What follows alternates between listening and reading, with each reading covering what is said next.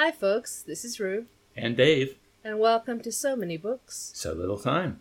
Today we continue with Northanger Abbey by Jane Austen, the final chapters 30 and 31.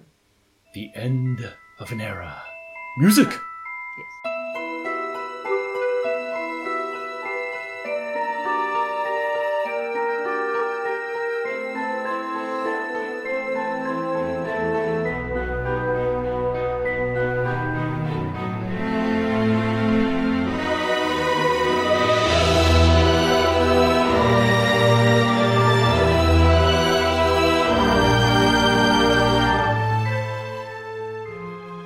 It always feels like an era has passed when we reach the end of a new book.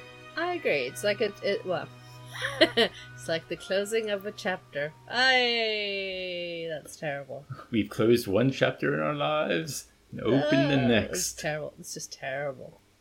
We've turned the page on Northanger Abbey. We need to cease. We need to cease with these book-related puns. They're terrible. Terrible. We've marked the book. That one doesn't work. No. You know, I so rarely read like a physical book anymore that when last year I got a friend borrowed me a book that I wanted to read, but it was a physical book, so I had to search through my closet. Like, now what can I use as a bookmark? Because I read primarily on my Kindle, and the best thing about the Kindle is, you just, wherever you close it, you open it, and it's right there. I don't know if you're like this or if anyone else is like this, but in my teenage years, I didn't use bookmarks. I would remember the page number, but here's the thing. I would not remember the page number. I would forget it a lot of times, so what I would do is I would kind of flip through the book and I'd read like a sentence or two and go, yep, I've read that. and really quickly I got where I would find where I was. Look, I'm a person who's, when I had to read for school or for study, my books had post-it notes sticking out of all sorts of things, especially when there was an important paragraph or whatever. So that was... I've got one book which I think I still have somewhere if I haven't given it away. I took all the post-it notes. No, I still have it. I think Wild Swans, possibly. And multi-generational experiences of a Chinese family. Okay. I apologize if I'm saying Chinese. They're not Chinese, but I believe that it was about Chinese family. And... It used to, until just last year, still have all the post-it notes that I'd left in it from high school. It was just... And it was funny, because you'd go and a book, it'd be like, you'd whack your hand against all the post-it notes and it'd be this ruffling sound of because they're all hanging out there still. I think I took the post-it notes off because it didn't fit on the bookshelf properly. Now, so, could you read your old writing? I can usually decipher it most of the time, even my writing, because my handwriting has always been a struggle depending on how tired I am as well and what I use, if I've got inflammation in my hand or not, obviously. But one thing was also I'm left-handed, so in Germany you would write in fountain pen. And no matter what, there was the risk of the smear, which anyone who's left-handed trying to write left-to-right writing understands the struggle of. It's not well designed for left-to-right writing. And so I ended up having my books and everything rotated almost 90 degrees, which is why I can write upside down. Despite the fact that I do actually have visual distortion of writing. Like I have difficulties with numbers and letters sometimes move.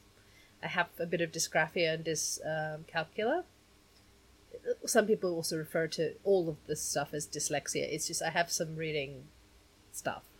That's but why the grammar from Northanger Abbey sometimes trips you up so much. Yes, because it rearranges in my head. Not only because I'm used to sentences being written a certain way, because that's everyone has that, but also my head rearranges where the commas are sometimes and where the words are in relation to the commas. Which is why sometimes I'll pause and go, wait, I didn't emphasize that correctly. Let's do that again. I understand, yeah. Yeah, now it explains a lot, but yes. When thinking back to my old handwriting, because I've always had what I call doctor script, which has been an impediment because until I was 31, 32, my big dream in life was to be a cartoonist. And for a lot of those years, I would use text on the screen. Like in Photoshop, I would have a font for my comics. But especially my last big go of it when I was 28, 29, I decided I wanted to do like my cartoons classically. I wanted to learn how to use a brush to ink, and I wanted to letter everything. So I had to be honest, the advice I got is kind of the advice for inking well, although, again, this is just standard and other people do well with other ways of doing it, but you just got to slow down. You've got to be deliberate. Yeah. And like I learned, actually, when I look back on a lot of those comics, the handwritten text is pretty abysmal, and I can tell which days I went slowly and which days I went quickly. But what I did like about having to do that is, you can emphasize, you can make certain words bigger, you can use curves, you can play with the shape and the size of the text for different kinds of emphasis. You can, do squiggle letters when people are afraid or they're emphasizing, there was a lot more I could do a lot more with the text itself to kind of sell the joke or the emotion of the panel, which I like. But yeah, when writing myself, I much prefer typing, not only because I can type a lot faster than I can handwrite, but yeah, it's easier to read. Well, seeing that I developed really bad bone spurs and tendonitis thanks to my study years and the amount of handwriting that I did, there's a reason that handwriting, though I like taking the time to write. When I write nicely, like a handwritten note or things like that, I avoid using my hands for writing as much as possible because I have difficulties with it. Like my hands hurt. Like it's, I'll write a few sentences and then I have to recover to get my grip back or at least improved a little bit. So it's difficult. I've talked to. I actually feel really bad because I received some beautiful handwritten letters from a friend of ours over in Maine. Oh, yeah, yep. Yeah. And I never really wrote a letter back, and I wanted to, and my hands have been, particularly these last 2 years, extra, how do I phrase this? Eccentric. My hands have been eccentric now. They've just been a little non-compliant. So when I write, I'm writing very shorthand notes to myself because I can decipher my own writing, but it's not something anyone else can read. Yes, I do a lot more typing than I do writing. I mean, I could type some notes and send them. That'd be You could type the letter, yeah. I mean, it kind of goes against the spirit of the thing because that joy of receiving a handwritten letter in this day and age. Yes. But I'm like, you know what? A little post-it note of, trust me, you don't want to try and decode my handwriting. I sent that along. The last handwriting was received by my nieces, and I knew that the parents could probably sit down and decode it. So there's that. But yeah, when I go back and read like my old handwritten stuff, I have to do some deciphering. And if I have to decipher my own handwriting, like what chance does anybody else have? Precisely. And the only reason that I can decipher my own handwriting is because I know the history of my education. because I know that I grew up between Australian and German education systems, and they have very different writing approaches. They have different timing for cursive, for pencil, for pen. All those things are very, very different, and they have different rules on, for example, corrections and erasing, and it's very, like, I used to get into trouble, I think, in maths for having too many pens. But for me, I needed to write in different pens depending on my hand, how much pain it was in, or if I could grip it. And then depending on what I was writing, a different pen would be, or pen or pencil would be easier to write with. So if I was writing numbers, it would be a certain pen or pencil, and there was a reason behind it. It probably could have sufficed to have maybe 4 or 5 pens, but I had a pencil case, so it's maybe a little out of control. But yes.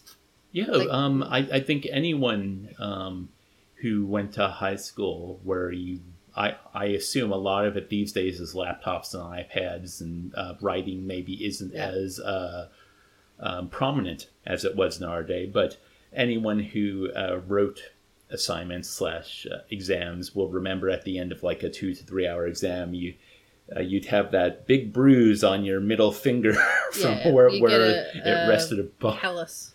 Yeah. Like your writing bump on your finger. That was just there. Like, there was always this bump on my finger. We're showing each other over our the video. It's also why probably my fingers are now twisted and distorted. Like, if you look at my middle finger. Sorry, so I just flipped you the bird. She's flipping the bird, ladies and gentlemen. Can you notice how my middle finger, the tip, is completely crooked? It's because of the way I hold pens. So, Dave. You think so? Dave, would you like to see how I hold a pen? So you know those memes that go around asking how you hold your pen, like, do you hold it this way or that way? I look at them all and going, I don't hold it any of those ways. Because, like, I've got fingers that are double jointed and pushing down. I'm resting the pen actually on the finger in a weird angle, and then my thumb is sitting, like, it's I can't even describe. Dave, would you like to try and describe what this looks like? It looks like it's kind of like when you're miming a duck eating with your hand, and yes, and this is how I write, and it's really weird, and I don't move my hand as much as I move my fingers, and that's confusing to people because when they watch me write, they're a bit confused as to what's going on. A, because I'm left-handed, and that freaks them out to begin with if they're not used to it, and B, because of the way I hold a pen and how I write, it's also confusing. And on that note, totally irrelevant, but I guess in terms of striking out and being yourself, master of the segue. Thank you. So chapter 29, we had a lot of we dissected quite a bit actually, but I think that was one of our better post-chapter discussions, to be honest. Because we're like, what happened? They don't know what happened either. They're confused, but this is how they're handling it. And then we were engaging in the things that the characters were engaging in, which was this speculation of what if it was this and what if it was that and maybe it was this and maybe it was, but why would he still do that? Why is that behavior? Why is the general doing this? So we were at the same level of dialogue as the characters were. And of course laughing at Mrs. Allen. And always laughing at Mrs. Allen. My gosh. And not just like how her well-wishing isn't from place of malice, our laughing at her isn't from a place of malice either. It's just more about the type of character she is. That's just the way she sees the world, and she can't see it any other way. It's funny. It's actually very funny. So it's... Because, like, our next chapter, chapter 30, is pretty much the same size as chapter 29, and chapter 29 was a hefty one, and then chapter 31 is so small, my thoughts going into this are, we're going to have resolution in chapter 30. Well, it's the end of the book. Hopefully there is resolution. well, no, because, I don't think it's going to do this, but it could have like resolution and epilogue in the short chapter 31, and 30 is like more of leading to that. But I think the book will like have firm resolution in 30 and then a short epilogue in 31. Yes. But no, Jane Austen actually intended for this to be a trilogy and left it at a cliffhanger. No. We wouldn't do this to you. Wouldn't pick a cliffhanger. It started with Northanger Abbey, then it moved on to Northanger Partridge. Is that Parish? No. I stuffed up my own joke. It moved on to Northanger Parish, and I'm leaving that in. And then the third is, of course, Northanger Cathedral. Yes, as we do. Wait, is an abbey bigger than a parish? A parish is a location, is a site. The site or the geographic district to which a particular church is servicing. That's how I'm going to phrase it, because the word is not coming to my brain. So yeah. The only other word I'm thinking of in terms of place of worship in the Christian tradition is church, but a church can be any size, so that really doesn't work. It's very confusing. Yeah. Sounds like larger house of worship, even larger house of worship. Northanger medium house of worship. Medium, large, and extra large. That sounds like a Terry Pratchett joke, when people don't know how to name things, so they just write down exactly what it is. Plus. Plus ungood. No, plus good. Or whatever. Plus double plus. Oh, Newspeak will not help us out here. No, it will not. And it should never help anyone. No, Newspeak is not helpful. Okay, but, so we are continuing, and so Catherine is home, and is being encouraged by the mom to basically go, look, learn from it, let it go, don't dwell on it, don't let the treatment affect you badly. Just move on. But Catherine's kind of sees the wisdom in that advice, but at the same time is still mulling through it, is still trying to figure out what happened. And as you brought up last episode, she's still in love with Henry.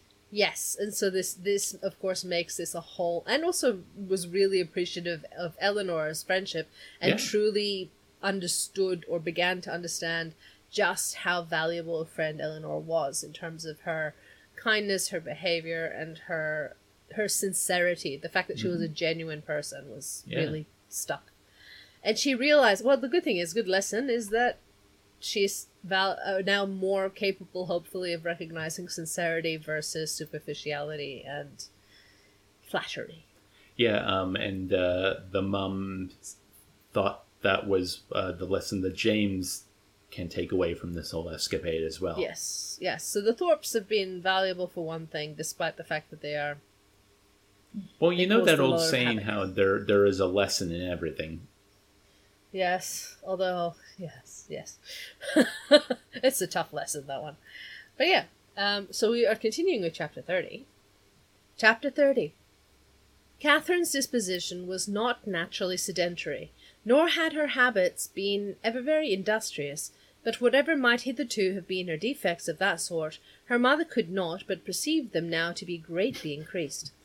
She could neither sit still nor employ herself for 10 minutes together, walking round the garden and orchard again and again, as if nothing but motion was voluntary, and it seemed as if she could even walk about the house rather than remain fixed for any time in the parlour. Her loss of spirits was a yet greater alteration. In her rambling and her idleness she might only be a caricature of herself, but in her silence and sadness she was the very reverse of all that she had been before.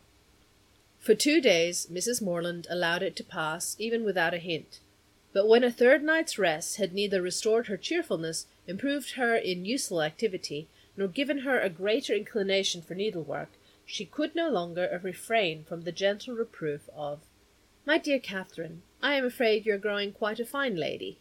I do not know when poor Richard's cravats would be done if he had no friend but you. Your head runs too much upon Bath. But there is a time for everything, a time for balls and plays, and a time for work. You have had a long run of amusement, and now you must try to be useful." Catherine took up her work directly, saying, in a dejected voice, that her head did not run upon Bath much. "Then you are fretting about General Tilney, and that is very simple of you, for 10 to 1 whether you ever see him again. You should never fret about trifles. After a short silence, I hope, my Catherine, you are not getting out of humour with home because it is not so grand as Northanger. That would be turning your visit into an evil indeed. Wherever you are, you should always be contented, but especially at home, because there you must spend the most of your time. I did not quite like at breakfast to hear you talk so much about the French bread at Northanger. I am sure I do not care about the bread. It is all the same to me what I eat. There is a very clever essay in one of the books upstairs upon such a subject, about young girls that have been spoilt for home by great acquaintance. The Mirror, I think. I will look it out for you some day or other, because I am sure it will do you good. Catherine said no more, and, with an endeavour to do so right, applied to her work, but after a few minutes sunk again, without knowing it herself, into languor and listlessness, moving herself in her chair from the irritation of weariness much oftener than she moved her needle. Mrs. Morland watched the progress of this relapse, and seeing in her daughter's absent and dissatisfied look the full proof of that repining spirit to which she had now begun to attribute her want of cheerfulness, hastily left the room to fetch the book in question, anxious to lose no time in attacking so dreadful a malady. It was some time before she could find what she looked for, and other family matters occurring to detain her, a quarter of an hour had elapsed ere she returned downstairs with the volume from which so much was hoped. Her avocations above having shut out all noise but what she created herself, she knew not that a visitor had arrived within the last few minutes, till, on entering the room, the first object she beheld was a young man whom she had never seen before. With a look of much respect, he immediately rose, and being introduced to her by her conscious daughter as Mr. Henry Tilney, with the embarrassment of real sensibility, began to apologize for his appearance there, acknowledging that after what had passed he had little right to expect a welcome at Fullerton, and stating his impatience to be assured of Miss Morland's having reached her home in safety as the cause of his intrusion. He did not address himself to an uncandid judge or a resentful heart. Far from comprehending him or his sister in their father's misconduct, Mrs. Morland had always been kindly disposed towards each, and instantly pleased by his appearance, received him with the simple professions of unaffected benevolence, thanking him for such an attention to her daughter, assuring him that the friends of her children were always welcome there, and entreating him to not say another word of the past. He was not ill-inclined to obey this request, for though his heart was greatly relieved by such unlooked-for mildness, it was not just at that moment in his power to say anything to the purpose. Returning in silence to his seat, therefore, he remained for some minutes, most civilly answering all Mrs. Morland's common remarks about the weather and roads. Catherine, meanwhile, the anxious, agitated, happy, feverish Catherine, said not a word, but her glowing cheek and brightened eye made her mother trust that this good-natured visit would at least set her heart at ease for a time, and gladly therefore did she lay aside the first volume of The Mirror for a future hour. Desirous of Mr. Morland's assistance, as well in giving encouragement as in finding conversation for her guest, whose embarrassment on his father's account she earnestly pitied, Mrs. Morland had very early dispatched one of the children to summon him. But Mr. Morland was from home, and being thus without any support at the end of a quarter of an hour, she had nothing to say. After a couple of minutes' unbroken silence, Henry, turning to Catherine, for the first time since her mother's entrance, asked her, with sudden alacrity, if Mr. and Mrs. Allen were now at Fullerton, and on developing from amidst all her perplexity of words in reply the meaning which one short syllable would have given, immediately expressed his intention of paying his respects to them, and, with a rise in colour, asked her if she would have the goodness to show him the way. "You may see the house from this window, sir," was information on Sarah's side, which produced only a bow of acknowledgment from the gentleman, and a silencing nod from her mother. For Mrs. Morland, thinking it probable, as a secondary consideration in his wish of waiting on their worthy neighbours, that he might have some explanation to give of his father's behaviour, which it must be more pleasant for him to communicate only to Catherine, would not on any account prevent her accompanying him.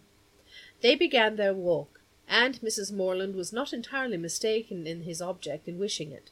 Some explanation on his father's account he had to give, but his first purpose was to explain himself, and before they reached Mr. Allen's grounds, he had done it so well that Catherine did not think it could be ever repeated too often. She was assured of his affection, and that Hart in return was solicited, which perhaps they pretty equally knew was already entirely his own. For though Henry was now sincerely attached to her, though he felt and delighted in all the excellencies of her character, and truly loved her society, I must confess that his affection originated in nothing better than gratitude, or, in other words, that a persuasion of her partiality for him had been the only cause of giving her a serious thought. So, do we need to dissect that for a second? Yeah, I mean, maybe we're getting into explanation later, but it feels like Austen's almost hand-waving the excuses Henry has for his father as to not actually say what they are. Well, we don't know yet, but he said he hasn't mentioned that yet. The first thing he's done is explaining himself. So he's explaining why he's come. Not the whole apologies thing, nothing to do with the father, but look, I actually hold affection towards you. And the reason I developed affection for you was because you were interested, like you expressed, there was interest on your part in me. So it's not, he didn't say it, but like his affection originated in nothing better than gratitude. So in other words, the fact that someone saw him for who he was and liked him. Yeah. No, it is amazing how just nice it can be for someone who kind of likes you for who you are, especially like, you know, in terms of myself. And I'm sure you've had elements of this through your life, but, you know, I don't think that highly of myself. So to hear someone else speak so highly of me often feels false. But then when it comes to like a romantic entanglement, it's kind of like, oh, that's kind of nice. Well, she also was saying, like, we have this whole situation where she did address some issues with him. Like, she challenged him enough that he went, oh, like, she's taking me literally, she's taking me seriously. She takes me at my word. I have to be careful how I express, like, and actually going, like, am I making fun of her? Am I, like, he was actually brought to task a few times. Albeit with his sister, they're saying he's teasing you. And she's like, you wouldn't do that. And suddenly him going, oh, okay, she doesn't think that I would do that. And it's like, no, actually, no, I admit, I have that tendency, but I understand that I should work on it. Like, there's that not being put down, but actually having elevated... It's not about expectations, folks. It's about seeing the better nature in someone, or seeing the best in someone, and encouraging them to see the best in themselves as well. And also, like, on the other side, the fact that once he found out her thoughts about his father and his dead mother, instead, I mean, there was an admonishment in the moment. It wasn't a cruel admonishment. It was just like, how could you ever think that? But then, while Catherine was tearing herself apart over the next few days, he was being kinder to her. Yes, because he realized that that's just, like, it wasn't coming out of malice. It was just really... naivety. We've talked about naivety. Like, that naivety plus wild imagination plus expectation, and these things becoming complicated. But anyway, it is a new circumstance in romance, I acknowledge, and dreadfully derogatory of a heroine's dignity. But if it be as new in common life, the credit of a wild imagination will at least be all my own.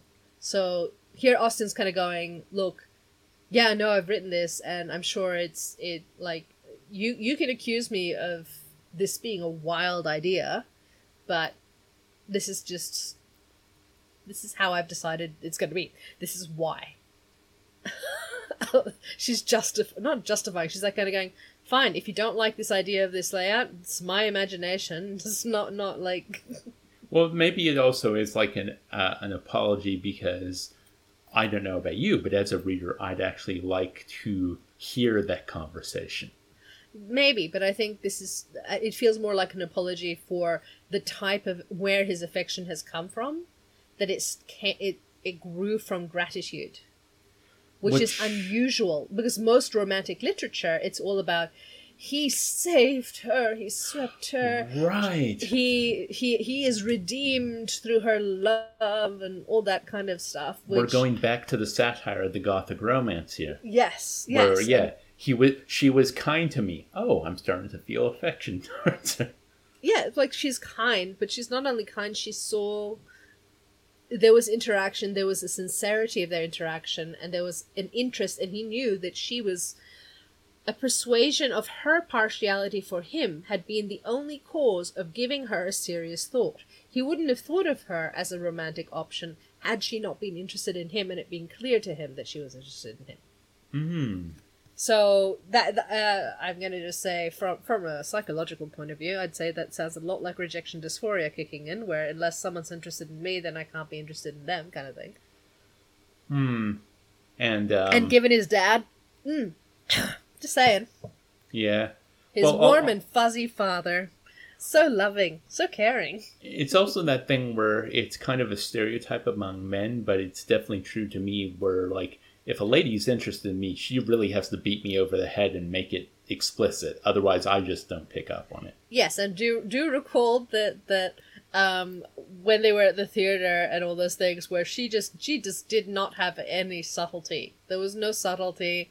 There was no artifice, and I think that's for him was also refreshing. We discussed it before. Like, he found that you could see that he was like refreshed and also kind of she's for real. Yes.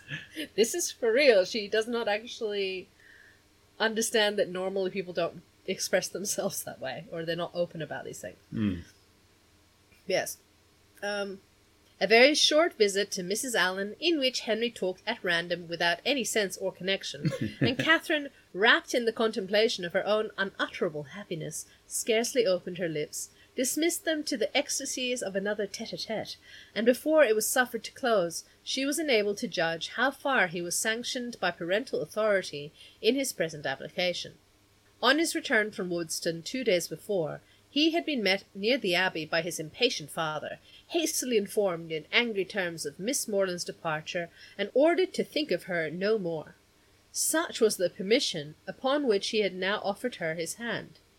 The affrighted Catherine, amidst all the terrors of expectations, as she listened to this account, could not but rejoice in the kind caution with which Henry had saved her from the necessity of a conscientious rejection by engaging her faith, before he mentioned the subject, and, as he proceeded to give the particulars and explain the motives of his father's conduct, her feelings soon hardened into even a triumphant delight. The General had had nothing to accuse her of, nothing to lay to her charge, but her being the involuntary, unconscious object of a deception which his pride could not pardon, and which a better pride would have been ashamed to own. She was guilty only of being less rich than he had supposed her to be. There it is. Yeah, under a mistaken persuasion of her possessions and claims, he had courted her acquaintance in Bath, solicited her company at Northanger, and designed her for his daughter-in-law.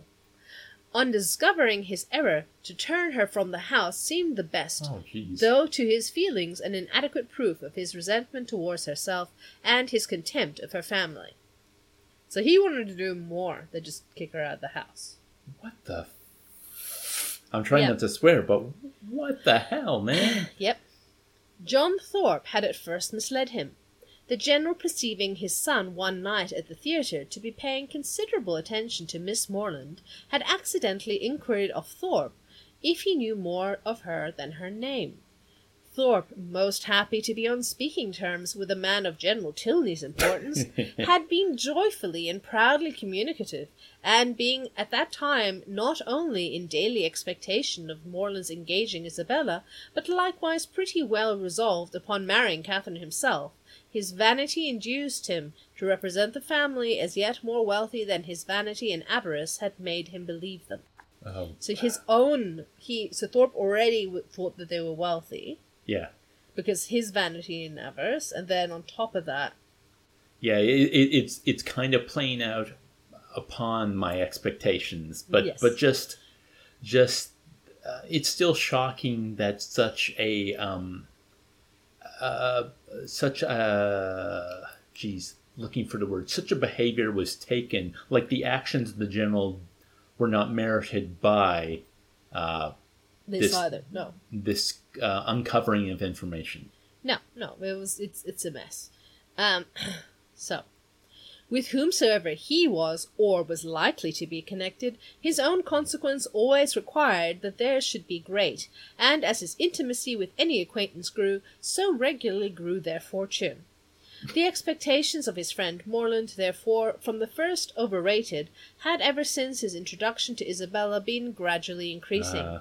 And by merely adding twice as much for the grandeur of the moment, by doubling what he chose to think of the amount Mr. Morland's preferment, trembling his private fortune, bestowing a rich aunt and sinking half the children, he was able to represent the whole family to the general in a most respectable light. For Catherine, however, the peculiar object of the general's curiosity and his own speculations, he had yet something more in reserve, and the 10 or 15,000 pounds which her father could give her would be a pretty addition to Mr. Allen's estate.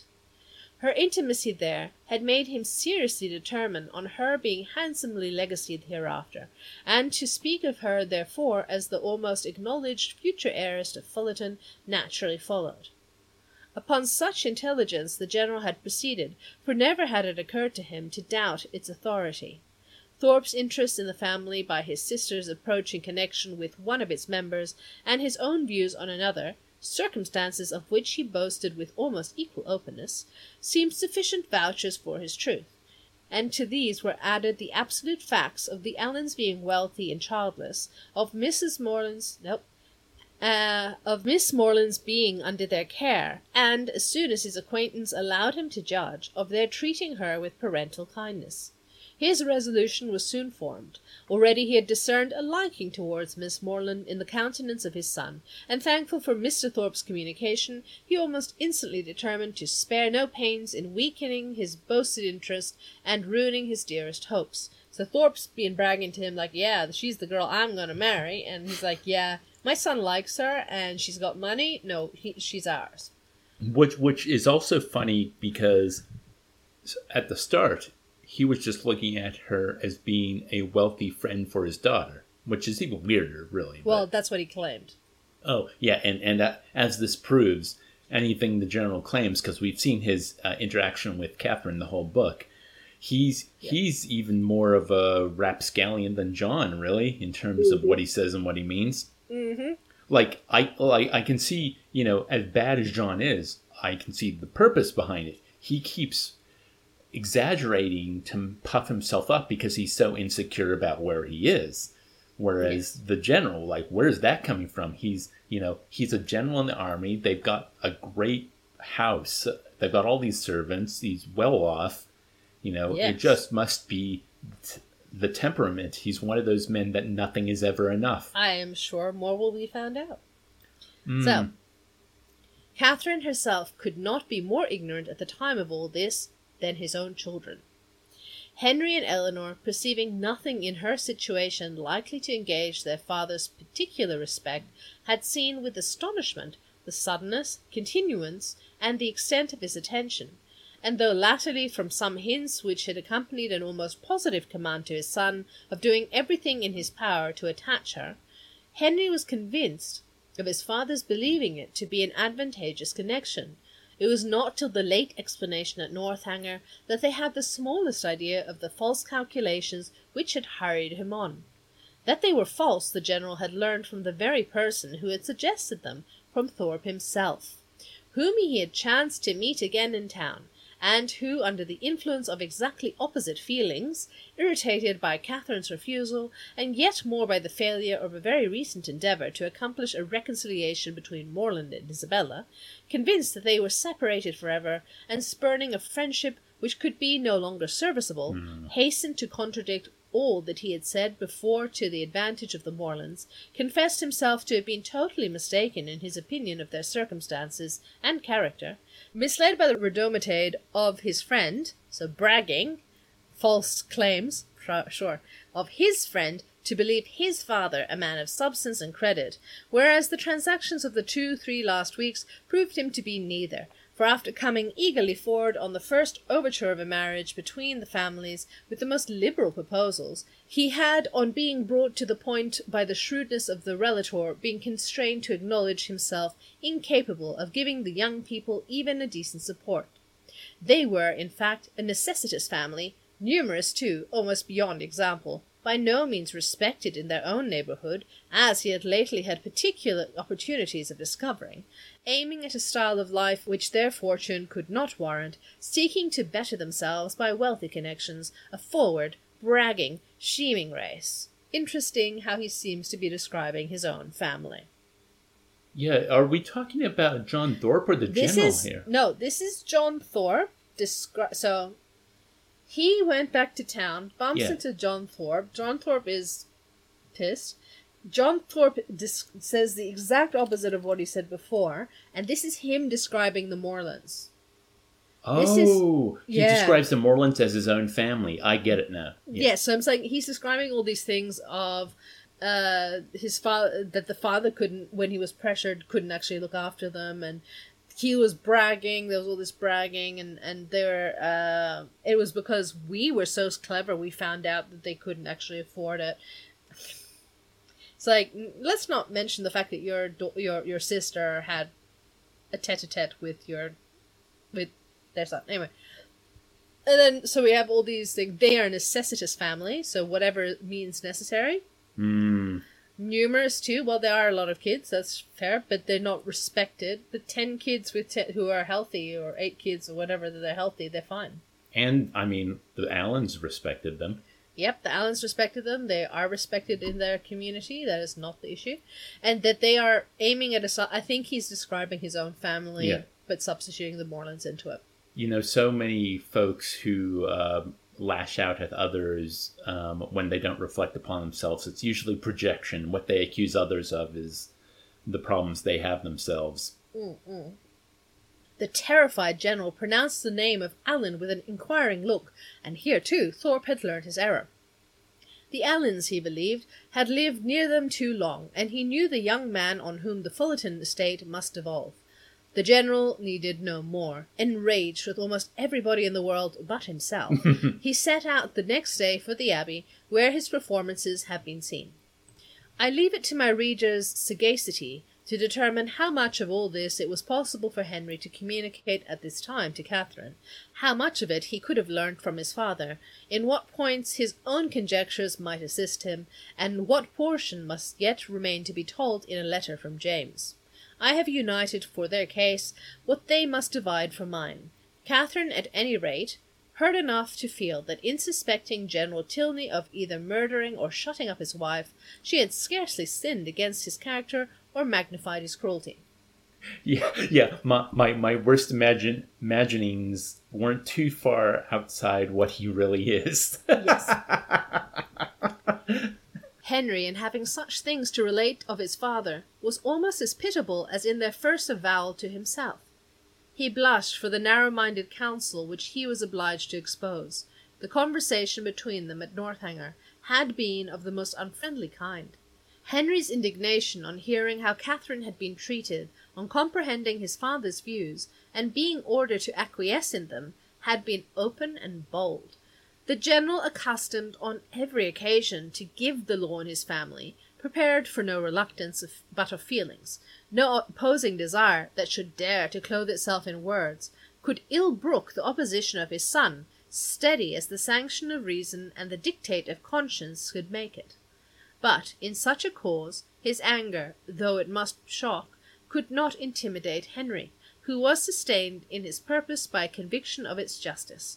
He felt himself bound as much in honour as in affection to Miss Morland, and believing that his heart to be his own, which he had been directed to gain, no unworthy retraction of a tacit consent, no reversing decree of unjustifiable anger, could shake his fidelity or influence the resolutions it prompted. He steadily refused to accompany his father into Hertfordshire, an engagement formed almost at the moment to promote the dismissal of Catherine, and as steadily declared his intention of offering her his hand. Boom. Yes. The general was furious in his anger, and they parted in dreadful disagreement. Henry, in an agitation of mind, which many solitary hours were required to compose, had returned almost instantly to Woodston, and on the afternoon the following day had begun his journey to Fullerton. Ah. Well, So what Catherine had imagined would occur actually happened. Like, she didn't think it could happen, like she dreamed it would happen. That Henry will get there, and maybe he'll be upset, and maybe he'll stand up to his father, but, realistically, no, it's not going to happen. But it actually happened. So hence, this is the fiction. But yes. And I mean, I'm not surprised that John Thorpe ended up being the catalyst for all this. But if the general wasn't who he is, it wouldn't have. Yeah, that's kind of sad to kind of have our suspicions confirmed to what kind of man he actually is. Yes, but also the way that it was portrayed was that they're a gold-digging family. They're trying to vault themselves into society. That's what the Thorpes are doing. Mm-hmm. That's what Isabella was doing. Yep. Hence the whole, well, she'll be happy and contented enough with my brother until a baronet comes along, and then, who knows. So that inconstancy, that, behavior. Yeah. Yes. And even the idea that I like that little bit about how, he'd been friends with James for a while, but like over time, what James was, like the money he had, the connections he had, they just tended to grow in his imagination. So by the because time anyone that's connected to John must therefore be, even more and more. And the more they're connected to John, the more they need to be, inflated. Man. Yeah, that's the whole thing. That's the whole thing. But yes, shall we wrap up with the final chapter and then do it? I think so, because we kind of had a lot of discussion in that chapter, so I don't feel there's much more ground to cover about what just transpired. It's what just transpired. It's like he stood up against his father, which the father was not ready for. Yeah. Yeah, he was expecting he might be upset, but he's not going to say anything. It's like, oh, okay, now you grew a spine. When did this happen? Like, you're unjust. This is not appropriate. This is not gentlemanly. And even that, well, I'm going to ask her to marry me. Yeah, tough times. Yeah. Also, actually, let's just go back to the start of that chapter with Catherine just being listless and her mother like, oh no, what do I do? Well, no, the mother's going, oh, she's been spoiled by her environment. She liked Northanger so much. She was so spoiled. Because at some stage, Catherine tried to talk about what they had for breakfast there. That's the conclusion you went with? Maybe you could have asked your daughter what was going on, but then whether the daughter would admit that she liked someone. But the good thing is that when Henry arrived, Miss Morland could see it. Went, okay, maybe we don't need that book right now. It's actually to do with this dude. There's something going on here. Yeah, because I like she comes back after searching for not only searching for the book, but she was also delayed by family matters because she's the mother of a giant household. Yeah. And she comes back and there's this strange man. It's like she missed, in that 15 minutes, she missed hearing that there was, a visitor. And, the visitor's talking to, Catherine. I also love where, Henry asked where the Allens were because he wanted to convey his pleasantries to them. And Sarah Morland's like, oh, they're just over there. You can see it from the window. And then the mom's like, shush. Mom's able to read between the lines here. Yeah. Sarah, not so much. So, yes. Chapter 31. Mr. and Mrs. Morland's surprise on being applied to Mr. Tilney for their consent to his marrying their daughter was, for a few minutes, considerable, it having never entered their heads to suspect an attachment on either side. But, as nothing, after all, could be more natural than Catherine's being beloved, because she's so lovely, They soon learned to consider it with only the happy agitation of gratified pride, and, as far as they alone were concerned, had not a single objection to start. His pleasing manners and good sense were self-evident recommendations, and having never heard evil of him, it was not their way to suppose any evil could be told. Good will supplying the place of experience, his character needed no attestation. Catherine would make a sad, heedless young housekeeper, to be sure, was her mother's foreboding remark, but quick was the consolation of there being nothing like practice. There was but one obstacle, in short, to be mentioned, but till that one was removed, it must be impossible for them to sanction the engagement. Their tempers were mild, but their principles were steady, and while his parents so expressly forbade the connection, they could not allow themselves to encourage it. That the General should come forward to solicit the alliance, or that he should even very heartily approve it, they were not refined enough to make any parading stipulation. But the decent appearance of consent must be yielded, and that once obtained, and their own hearts made them trust that it could not be very long denied, their willing approbation was instantly to follow. His consent was all that they wished for. They were no more inclined than entitled to demand his money. Of a very considerable fortune his son was, by marriage settlements, eventually secure. His present income was an income of independence and comfort, and, under every pecuniary view, it was a match beyond the claims of their daughter. The young people could not be surprised at a decision like this. They felt and they deplored, but they could not resent it, and they parted endeavouring to hope that such a change in the General as each believed almost impossible might speedily take place, to unite them again in the fullness of privileged affection. Henry returned to what was now his only home, to watch over his young plantations, and extend his improvements for her sake, to whose share in them he looked anxiously forward. And Catherine remained at Fullerton to cry. Oh. Whether the torments of absence were softened by clandestine correspondence, let us not inquire.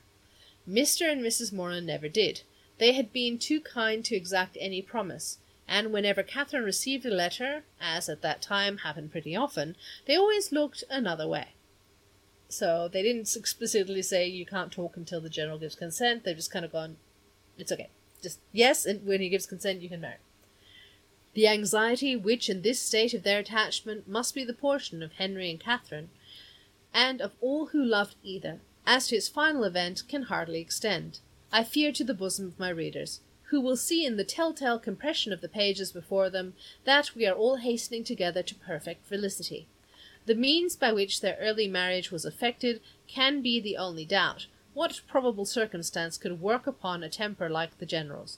The circumstance which chiefly availed was the marriage of his daughter with a man of fortune and consequence, which took place in the course of the summer, an accession of dignity that threw him into a fit of good humour, from which he did not recover till after Eleanor had obtained his forgiveness of Henry, and his permission for him to be a fool if he liked it. The marriage of Eleanor Tilney, her removal from all the evils of such a home as Northanger, had been made by Henry's banishment to the home of her choice, and the man of her choice is an event which I expect to give general satisfaction among all her acquaintance. My own joy on the occasion is very sincere. I know no one more entitled by unpretending merit, or better prepared by habitual suffering, to receive and enjoy felicity. Her partiality for this gentleman was not of recent origins, and he had been long withheld only by inferiority of situation from addressing her. His unexpected accession to title and fortune had removed all his difficulties, and never had the General loved his daughter so well in all her hours of companionship, utility, and patient endurance, as when he first hailed her your ladyship. Her husband was really deserving of her, independent of his peerage, his wealth, and his attachment, being to a precision the most charming young man in the world. Any further definition of his merits must be unnecessary. The most charming young man in the world is instantly before the imagination of us all. Concerning the one in question, therefore, I have only to add, aware that the rules of composition forbid the introduction of a character not connected with my fable, that this was the very gentleman whose negligent servants left behind that collection of washing bills. Ha! You follow what happened? No. This was that very gentleman whose negligent servant left behind him that collection of washing bills resulting from a long visit at Northanger, by which my heroine was involved in one of her most alarming adventures. So remember the washing bills that Catherine found in the cupboard? Oh, okay, yeah. So the gentleman was known to this family, but because he didn't have the fortune, the general didn't want him, was not... Gotcha. Yeah? So whether that was a connection, there was a connection there. So she's like, there's a reason I've said this. He's connected. I can't introduce the character last minute, but this is the connection. The influence of the Viscount and Viscountess in their brother's behalf was assisted by that right understanding of Mr. Morland's circumstances, which, as soon as the general would allow himself to be informed, they were qualified to give. It taught him that he had been scarcely more misled by Thorpe's first boast of the family wealth than by his subsequent malicious overthrow of it, that in no sense of the word were they necessitous or poor, and that Catherine would have £3,000. This was so material an amendment of his late expectation that it greatly contributed to smooth the descent of his pride, and by no means without its effect was the private intelligence which he was at some pains to procure, that the Fullerton estate, being entirely at the disposal of its present proprietor, was consequently open to every greedy speculation. So there is no person to inherit the Fullerton estate.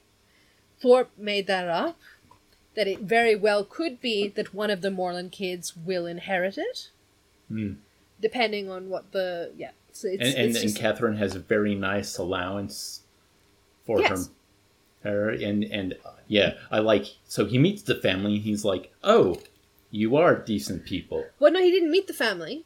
Oh, he just found out about them. He found out because the Viscount and the Viscountess, that's Eleanor and Eleanor and her husband, yes? They smoothed the waters. They said, actually, one of the things you need to know is Thorpe not only pulled the wool over your eyes once, he did it twice. It was the stuff he said about the Morlands was bullshit. And yeah, no, he said a lot of things that were not true. And we're going to go... Where are we? On the strength of this. Yes. So, and then he also got some private investigators to look into it as well. Yes. Of course he did. Well, he did additional investigation as to that Fullerton actually doesn't have an inheritor. That there is some speculative... He's being greedy and speculative, so his nature hasn't changed. But on the strength of this, the general, soon after Eleanor's marriage, permitted his son to return to Northanger, and thence made him the bearer of his consent, very courteously worded, in a page full of empty professions to Mr. Morland. The event which it authorized soon followed. Henry and Catherine were married, the bells rang, and everybody smiled. And as this took place within a 12-month from the first day of their meeting, it will not appear, after all the dreadful delays occasioned by the general's cruelty, that they were essentially hurt by it. To begin perfect happiness at the respective ages of 26 and 18, don't think about that, guys, it's not a good idea, of 26 and 18 is to do pretty well. And professing myself, moreover, convinced that the general's unjust interference so far from being really injurious to their felicity was perhaps rather conducive to it by improving their knowledge of each other and adding strength to their attachment, I leave it to be settled by whomsoever it may concern whether the tendency of this work to be altogether to recommend parental tyranny or reward filial disobedience.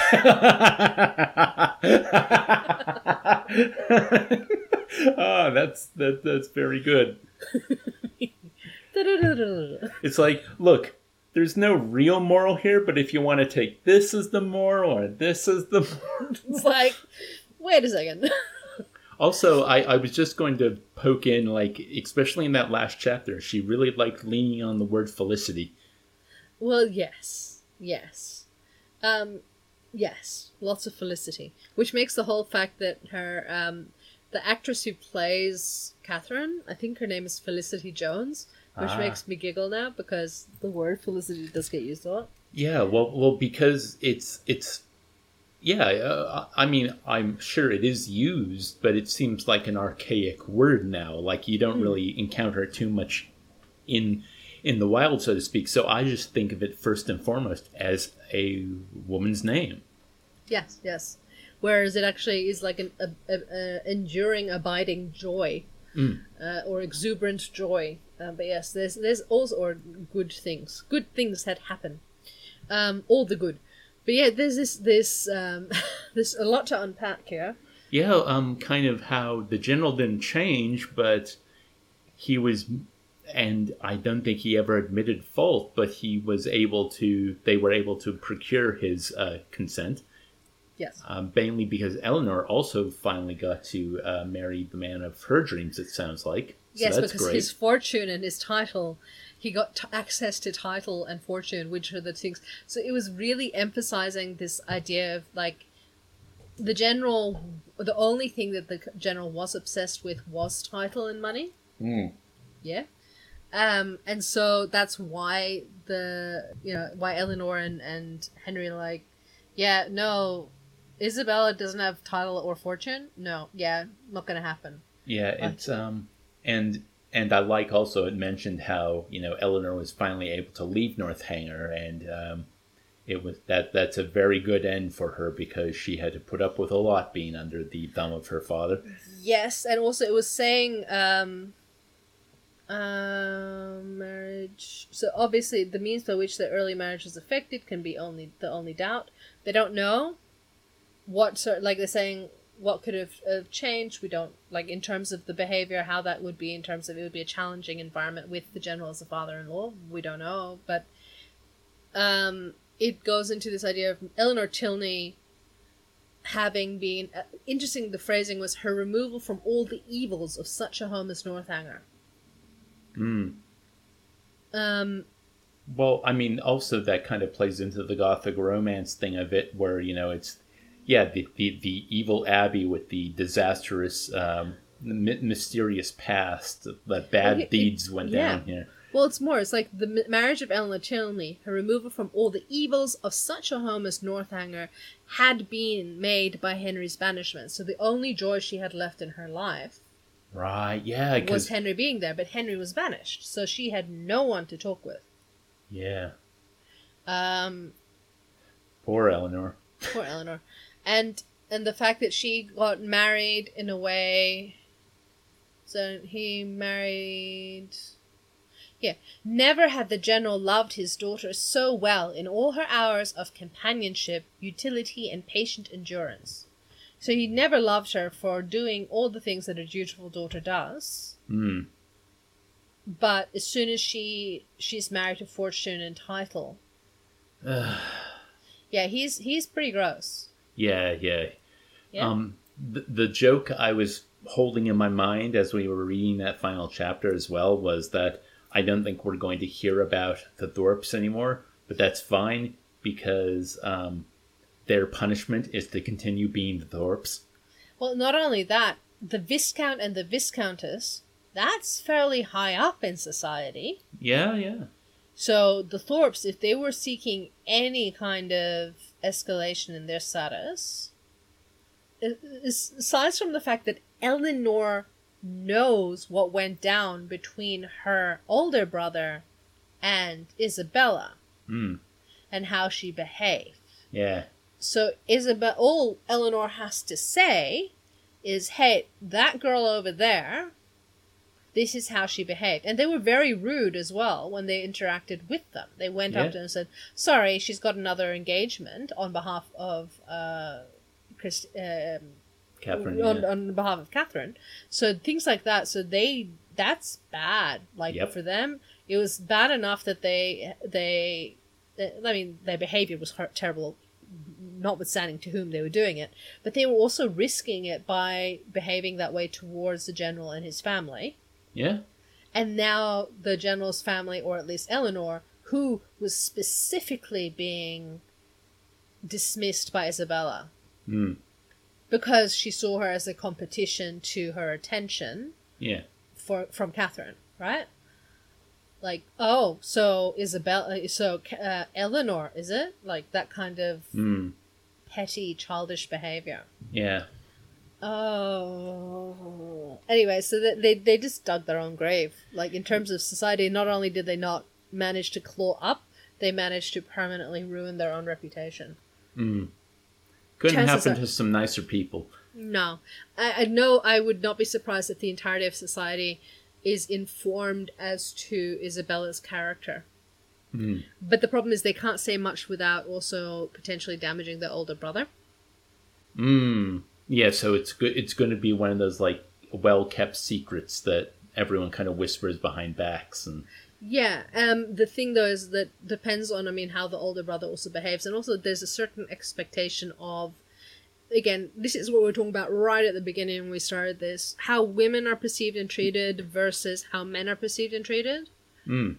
And if a man, and we have this issue even now, if a man, for example, leaves a trail of broken hearts, he's considered,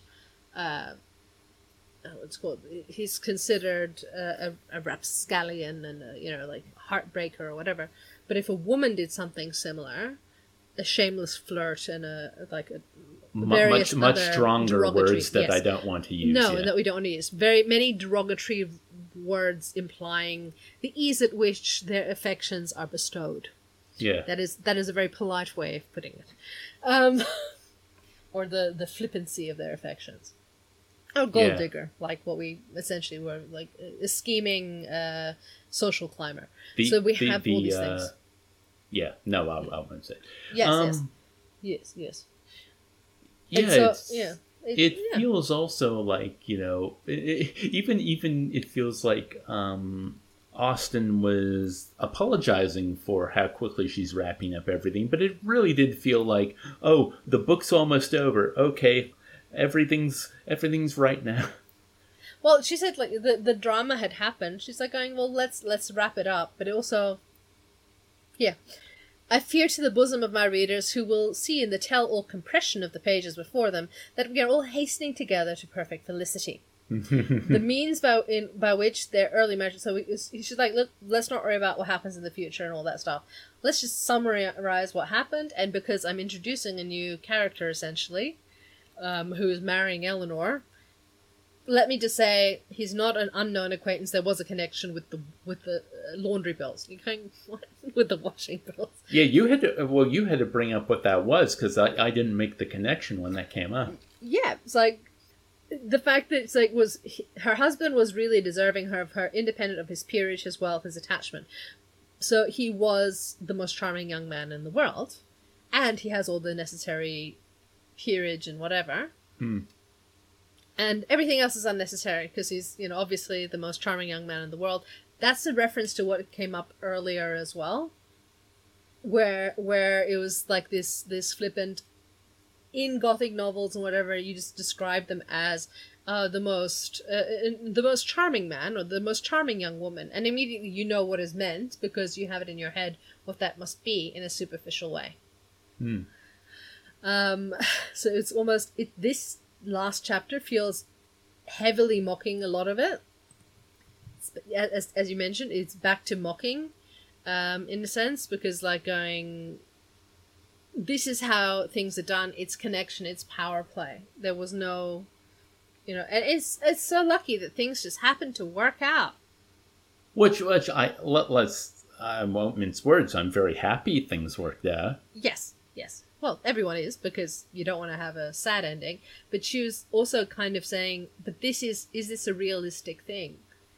Is it realistic that the person that Eleanor had previous interest in, but who couldn't approach her because he lacked the necessary qualifications for the general, couldn't, and now suddenly he does, and he can, and therefore now they have influence and effect upon the general.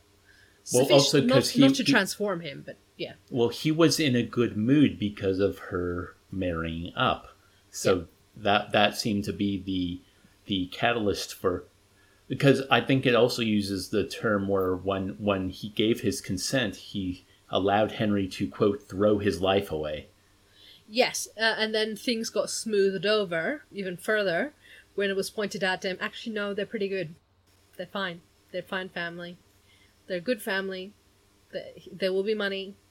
And who knows what will happen with Fullerton. Yeah. Yeah, so it was very interesting. He is a real piece of work, that guy. Yeah, he is. It's terrible. The general is what you would expect would have happened if John Thorpe did escalate in society. Yeah, they really are kind of the same characters, just one's got money and power. Yes, and that's a big difference. One has power, and one doesn't necessarily have to brag about all the people in their acquaintance. He does it subtly, but He does not it, nothing. yeah. Nothing comparatively to John. Like, these No. are the best horses ever. Like, da-da. Which maybe that's also because John doesn't have anything. Yes. I wonder if the general is like John in his early days, or if the general came from a good family and thus he was able to fast track. I mean, this is all speculation because we don't have it in the book, but yeah. Like, there's got to be a reason he is like that, and also, I think the book said it wasn't the wife's death that did this to him, because he was never affectionate. He loved her, but he was never affectionate. That and also, I mean, this is something you need to watch. I like the interpretation by the sorry, brain will work. ITV? I like the interpretation by the ITV movie because they added a few lines. Okay. They expanded on what they felt the conversation was in terms of the father and whatnot. Ah, okay. And it does kind of, it does help gel a few things together. Does indicate, like, it helps you understand more commentary on the society in which this took place, basically, which is helpful. Things like, okay, so what if he didn't actually love the mother? Does he have to have loved the mother? He might not have. He married her for fortune and title, maybe. We don't know. Like, yeah, that's true too. Because look at the character of the general. If this is his way that he perceives things, these are his values. His values are money, title, and nothing else, right? Then the question comes to the fore, which is, would he have married for love? Yeah. Unlikely. I mean, not outside the realm of possibility, but unlikely. Yes, and so, That's also probably why he entered the military. That's a very good way for someone who doesn't have... although, actually, wait. Back in this time, the military was still probably... It wasn't a meritocracy, right? Because that's what Napoleon's army brought to the world. The idea that you could be upgraded on merit. But before then, it was the aristocracy got all the good titles. This was a mix. This one is, at the time, it would have been still a mixture. Because they would have been, I think, at the time of... Where you could still be a captain and you could secure wealth by conquest and things. So there were ways. Because that's kind of the whole kind of main plot of Hamilton as well. He wants to join the army so he can get a good title once the war is over and make something of himself. Yeah.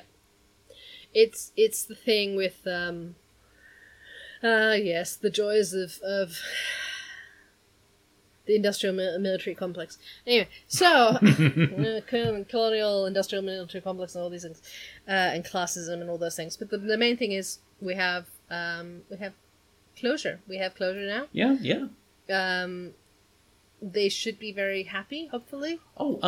So here's a question as well, because still I can't, like, I think Crimson Peak might be the only Gothic romance story I've ever seen. And that's more on the Gothic than it is on the romance, because that's Guillermo del Toro, and you know how he loves his horror and everything.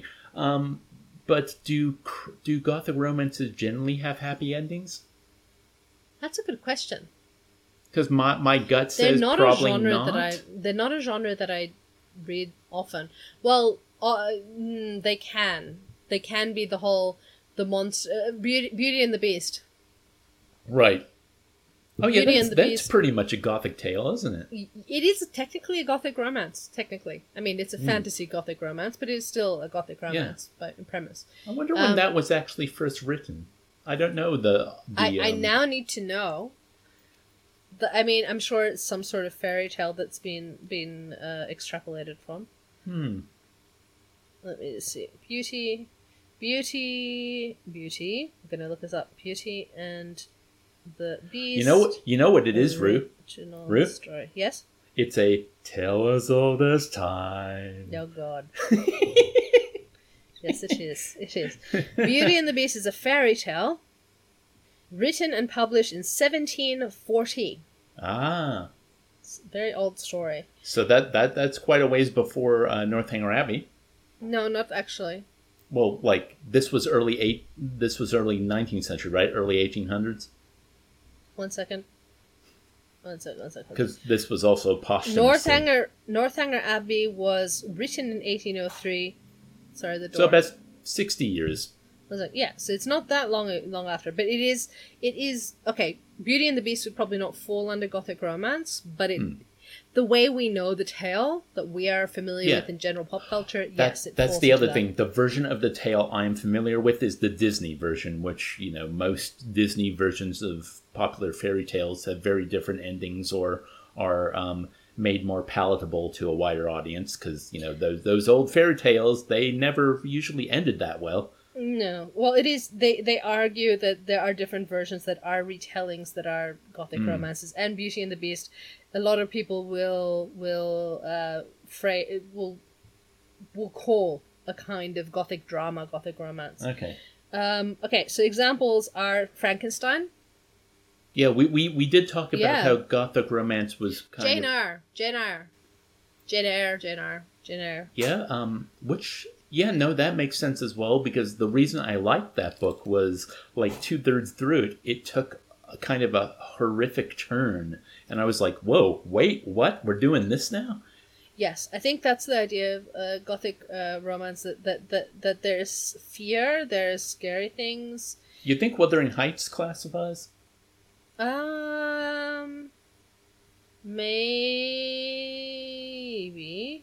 Phantom of the Opera. Rebecca by Daphne du Maurier. If you haven't read that yet, it's actually haven't. Okay. It's one that's pretty good actually. You think that's one we should do on the podcast one day? Preferably not. Okay. Preferably not. Cool. It's only because it's one of those that it's an no, I story. understand, folks. There are certain books we've had many discussions about. Future books we might want to cover, and sometimes we'll throw out a book, and then the instant reaction is like, oh no, and we'll talk about why. But basically, a no from one of us. It's like, yeah, there's something in this book we don't think is fit for reading and discussion. Or that there's just going to be... It's like, for example, one of the books that I would have loved to have done, which we sat down and went, okay, that's a very long book. Yeah. As we go on, maybe we'll open ourselves out to longer books. But at the moment, all our books have been in the 300 to 400 page region. Yes. And for our next book, which we'll wait a few minutes more, but we will tell you what the next book is very soon. It will be our longest book. Excellent. And actually, there was a book I was thinking about the other day, and I looked up the page count, and that's leaning more into the 600 word category. That might be too long for us, but we may come up to a point where we feel more comfortable tackling a longer book. Yes. So but at the moment, we're trying, because we're doing this chapter by chapter. I'd say we get through 2 books a year at the most, maybe 2 and a bit. Yes, at this point. So it's a slow trek, and not that there's anything wrong with that. Obviously, you're listening because you like what we do, but yeah, it's just like, do we really want to push that to 1 book a year? I don't know. Yeah, that it could be a very, very ideally, I'd love for us to do 3 books a year. Sounds like a good number. Yes, when life does not interfere. But yes, in the meantime, so this is Northanger Abbey. Please let us know how what you enjoyed about it. What did you enjoy it? Did you enjoy it? The ending is, we just like Jane Austen acknowledges, it's just kind of a wrap up. And conveniently tying of loose ends and ignoring the thoughts completely. Even the washing receipts. It's like, hey, I brought that back up for... Oh, it's like, yeah. Let's have a short conversation just now about... Because I have my thoughts, but I'd like to hear yours first. I think I understand why this book was never published when she was alive. Do you feel that? Given the other books were also quite critical of the society and have similar themes, I think this was just her least refined book, and it was also Gothic novels were popular at the time. Gothic romance was popular at the time and getting published, or starting to get published, or around this time. So I think the reason this one didn't make it to print was it's a bit, I want to say the fallout, like it's like writing a book that the entire book is mocking. I'm trying to think of a good way. Well, kind of like if you released a movie today that was mocking Marvel movies. Yes, although we do that and we get away with it, and that's fine. But it having where the premise is not only mocking it, but basically taking the structure and the approach and going, these things just don't happen. And you're writing things for shock value. You're shock valuing it. And this is sufficiently shocking. Something that is realistic and that could happen is much more shocking sometimes than something that you have to look at the amount you have to manufacture to make something that could actually happen be more shocking. Yeah. Why do you need like a house full of mystery when you have General Tilney? Yes. Well, not only that, like people were coming up with these stories of, oh, and he actually hid. I mean, okay, look, JNR, right? But look, do you think not someone would have said something about the fact that there's, yeah? Okay, so I'm not going into the details in case someone hasn't read it and they're going to, but there's a premise in there that literally is being referred to in this book. Yeah, there's a mystery in the house. And where people live and work. Yes, that's the thing, because at about the halfway or 2/3 book, the mystery you learn about it as a reader, and it really comes out of nowhere, especially for how much of a left turn it is from what the rest of the book has been. And you're right, Henry brings up in this book, with a house full of servants, do you think something like this could happen? And also, it's England. Do you not think there would be consequences? Yes. Do you think someone would get away with this? Do you think you can keep this silent and there would be no consequences? And do you think people are raised to even behave this way? Like, so it was quite a, I mean, arguably, I mean, technically, things like that did happen, but it wasn't in their homes. Yeah. It was, people would be, there was abuse and there was a lot of these things that were happening, but not in this setting. The setting is the question here. And I think that's the argument. It's like, you can't get away with this stuff as easily as you do in these stories. And that's probably why the books were so successful as well, because it's bringing that horror close to home. It's like, oh, it's in my own backyard. How scandalous. Oh, this could happen. No. Yeah, and not only that, you've got a character... Okay, this idea of suspecting your like the most heinous evil and then coming in and expecting it, and that was the problem. And this was also another criticism that we saw in this novel, was this idea of like, these novels, although they're all good and well for a thrill, sure, but the problem is that when you've got someone who comes in and then they're going to an abbey for the first time, and then they go there with expectations, and then of course every small thing will be used to distort and to reinforce said suspicion or expectation of fear. That's why when she was, removed from the house and whatever, all that drama, she couldn't mount that terror. She couldn't feel that terror that she was waiting for or looking for, because by then she'd realized that this is not usually something that would happen, and this is really unusual, and this is actually happening to me. Well, yeah, and that coach ride back, the post chase, that's pretty much the most horrible thing that could have happened, and she was living it, and it was nothing like what was in all those stories. Not only that, she was distracted. She was dealing with the emotional fallout. Now your answers to why this didn't sell are a lot better than mine. Basically, mine went down to I think it wasn't going to be published because she spent too much of the book addressing the reader as the author, and that seemed like it was something that was just not done. No, that does happen.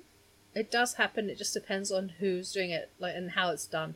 But for us reading it, yes, it's very unusual, and it feels a lot more like that fourth wall is being broken, which is like in comics, the fourth wall business is. It feels a lot like that. So it is complicated as to why. Other reasons, I'm sure there's people who've written beautiful essays on this, but I suspect it had to do with maybe you're in a glass house, don't throw stones. Like, you don't write Gothic literature, but you write novels, and that already in the beginning, she also shows how the attitude towards novels, towards women and reading novels, how you're already in a precarious position as an author who is a woman. Yeah, and at this point, like, I might be getting the timeline wrong here, but that was her first written book, and she wasn't able to get it published, and then she got later books published. She wrote it, but I don't think she intended to necessarily publish it. There's other books she wrote that were more refined, like Pride and Prejudice. You can see where bits of Pride and Prejudice come from in here. Not entirely, but it's a much more refined book. She's a lot more subtle with her barbs, and she's a lot more... I think she was still developing that skill. Yeah, no, you're right, because we have talked before about when I read Pride and Prejudice. To me, it just came off as boring relationship drama because I wasn't getting the satire. Yes. In this book, it was hard to ignore it because Austen was addressing the reader directly. Yes. And I think then there's some other books of hers where she's also a bit more subtle. Or at least I like Persuasion. Not everyone does. Persuasion is an interesting book to me. Which again, it has to do with class, it has to do with marriage, it has to do with fortunes and station. And Bath comes back. Because, as you do. And it is the vacation spot. It is the vacation spot. I guess also it's something that she was familiar with. So she was familiar with that kind of setting. Right, what you know. Yeah.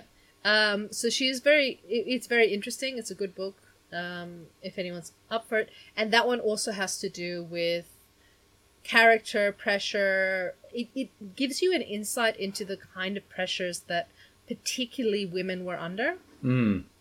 And I think that's why Jane Austen's literature has endured, is that it's actually a window into time. It allows us to see, and also it allows us to see from the perspective or the things that affected women specifically, that were not really, that we now go, wow, that's terrible, but we're going, how much of it still remains, how much of these attitudes prevail, how much of it, yeah. Actually, I wanted to bring this up last time, but it seems more appropriate right here. So I'm slowly getting through a movie from last year, I believe, or maybe 2019. It's called The Personal History of David Copperfield. And it's a modern adaptation of Charles Dickinson's David Copperfield. Yes. And Charles Dickinson's? One more time. Charles Dickens. Oh, Dickinson's. Dickinson's. I'm thinking of the... combined Emily Dickinson. or I was thinking of the lead singer of Iron Maiden, because I'm a big Iron Maiden fan. That will happen.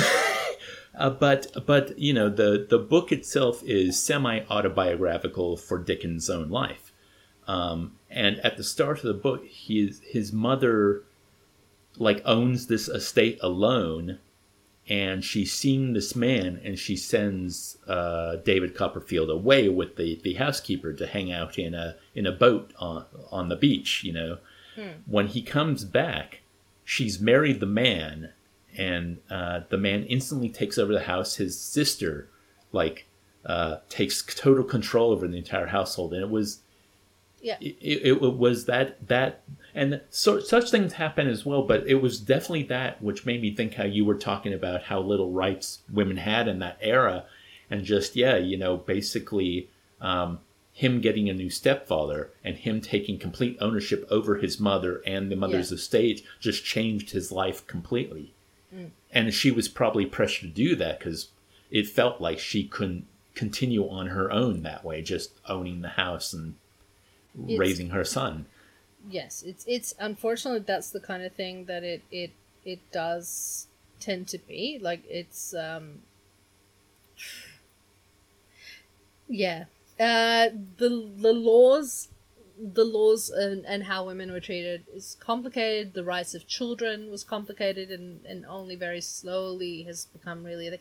If you think of it in the grand scheme of things, I mean, I've mentioned this before, disability rights in terms of being within laws as to whether they actually are applied and the ethics and the understanding and all these things, that's a whole nother discussion.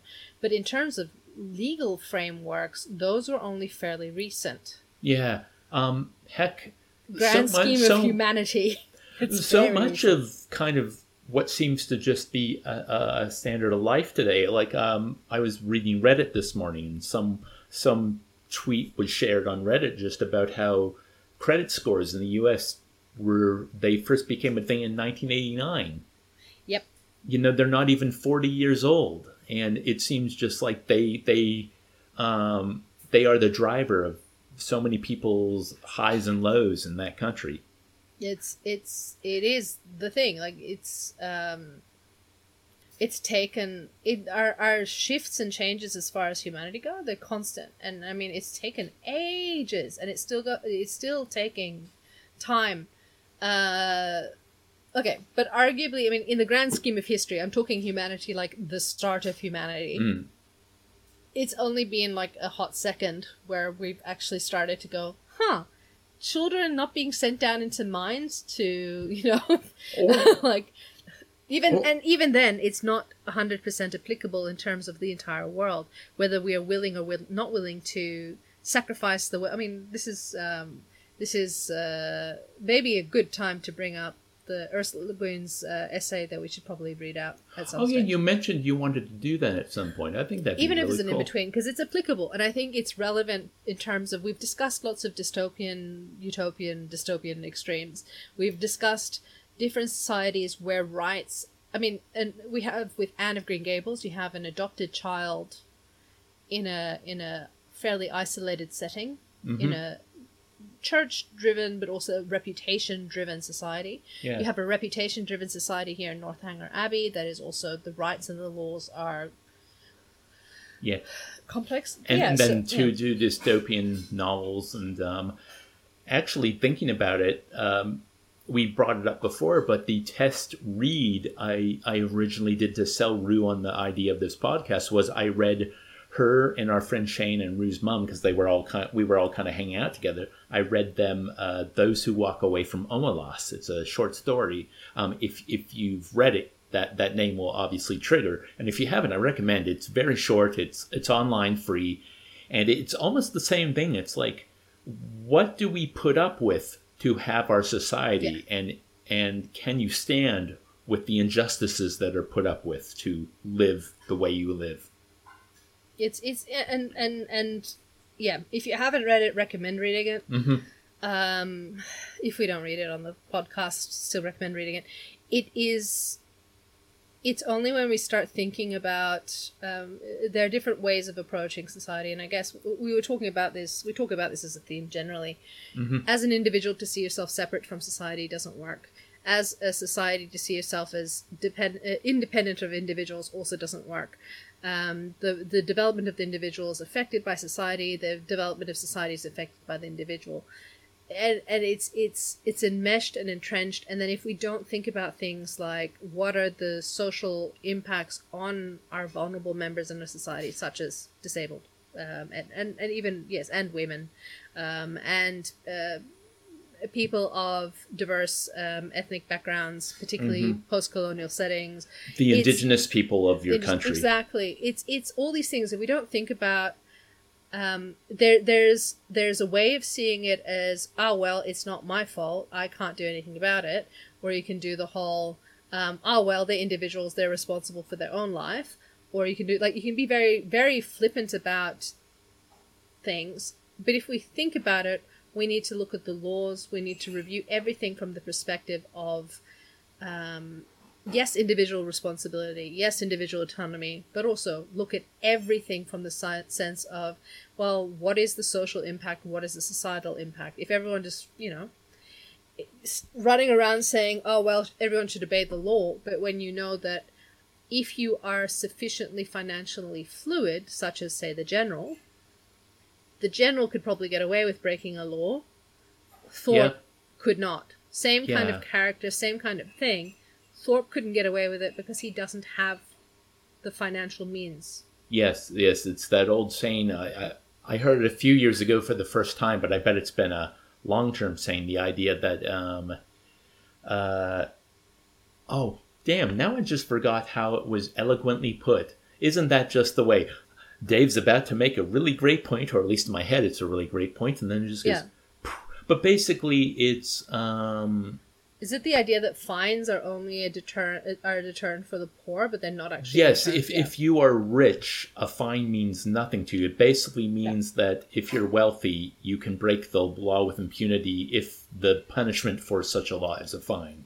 You know, I'm not saying it eloquently, but yes, it's that idea. And I remember when I think it was on Twitter, I first read it, and it hit me like a ton of bricks. It's like, yes, oh my God, that's because, you know, I've had to pay so many parking fines for just being in the wrong place at the wrong time. And for my financial situation, they're a hit. Yeah. It's a complex thing. I mean, we don't want to go into too much right now, but that idea that we evolve, I think, dear listeners, I think is the idea is it's easy to pause and go, oh, look how far we've come. Mm-hmm. There's nothing wrong in reflecting on how far we've come, but we also have to maybe reflect on how far we have yet to go. But the fact that we have progressed from situations in the past, even if we haven't progressed evenly, even if not everyone has been equally has benefited from this situation, it does show that we are capable of progress. Yes, and you know, you talked about the individual and society. I think both on an individual and a society level, it's always great to look how far you've come as an individual. But it's also don't be complacent where you are, because there's always room to grow and improve. Yes. And the thing is, even if you improve one aspect of your life in terms of your conduct, your behavior, your interactions, or whatever, by 1%, however you want to measure that, you move it by 1% on a regular basis, like every month, everything improves by 1%, that's still 1% improvement. And there's going to be some tangos and going, taking 10 steps back and taking 1 step forward, whatever. Yeah. That's the joys of life. Or the challenges of life, I guess. But the fact that we are capable of change, and we have, here in these characters, their circumstances changed. There was individual growth and change. Catherine grew and changed. And arguably Henry did too, because Henry went from someone who couldn't stand up to his father, couldn't say a thing, would have had maybe hurt feelings and said nothing. But both Catherine and Eleanor changed, and so did Henry. So Henry, Catherine, Eleanor changed. John Thorpe doesn't see himself as needing to change. Yeah, Isabella didn't change either. Well, Isabella doesn't see herself. But these are people who don't see themselves as needing to change and grow. Whereas you've got these other characters wanting to grow and change. And then you've got the challenge. The general hasn't changed in character or behavior. It's just that they caught him on a good day. Yeah, the circumstances have been informed in such a way that they allowed for others to navigate around him better. But even when Henry went back and he didn't know how long it was going to be until he was going to get the consent, he still threw his heart into the work preparing his independent home. For the idea of, look, this is the hope, this is the wish, and hopefully it will happen. We don't know when it will happen, but it'll happen. And that will be, I will throw myself into working towards this. Yeah. And sorry, at the end of this book, it does have a little summary about Jane Austen. It's just like it's one page. Okay. So I figured that would be a good ending, and then we can let you know. I'll let people know what our next book is, and we'll wrap up. Which is Jane Austen, about the author. Jane Austen, 1775 to 1817, was an English novelist known for Sense and Sensibility, Pride and Prejudice, Mansfield Park, Emma, Northanger Abbey, and Persuasion. Though she published her works anonymously, Austen was so successful that she enjoyed personal and professional independence uncommon to women in Georgian middle-class society. Born into a family of modest means, Austen brought humour, intelligence, and a cynical snap to her heroines and her subject matter, which subverted the expectations of the popular and sentimental romances of the era. Her audacious social commentary and sophisticated realism won Austen approval from upper-class opinion makers as well as readers. But it was Austen's witty and ironic observations of class and gender divisions that were so distinctive, and today so influential and universal. With a lasting impact on popular culture, Austen's canon of works still holds a mirror to each new generation of readers. So it is fascinating that something has endured for this long. But even if it makes you start questioning, I think questioning and exploring how to address things in your own behavior, that's the thing. Now, I don't think we can get into this because then we'll be talking another 20 minutes, but yes. I do want to bring this up, what you just said then, that her work has endured. And that's, it's kind of been a theme through, our podcast. We are reading literature, works that have stood the test of time, even if that time is, the 40s, the 1940s, because 1984, I think, is our most current book. Modern book. But, that is stupidly relevant at the moment. But because we've talked before, and I'll try and keep this as short as I can, but, we've talked before about how good stories are about good characters, and good characters are good because they embody qualities that we recognize their humanity, their faults, their follies, their virtues, and we see how they navigate against people who share other follies and virtues, and that kind of thing never really gets old, except if maybe the language gets to a point where it's incomprehensible because, I've not ever attempted Canterbury Tales by Chaucer because I've always heard just how archaic the English is and just how complicated it might be to read that. Now, that might not be the case, but... it's quite hard to read. Yeah. It's quite kind of challenging. But let us announce the next book. Now, We've just finished a satire, and I have chosen for our next book another satire, but of a different variety. This book is satirizing war, and I read it once years ago, and I really enjoyed it, and I thought it would be a good opportunity to bring it back again. It is Catch-22 by Joseph Heller. Hey. Yeah. I remember it being quite silly. It is kind of an armyman who is in the middle of World War II and just kind of has time to reflect on how ridiculous everything is. Yes, well, that seems like an accurate story for us, a good choice of story for us to read. So, please join us for Catch-22. And I think now it is time for Rue to...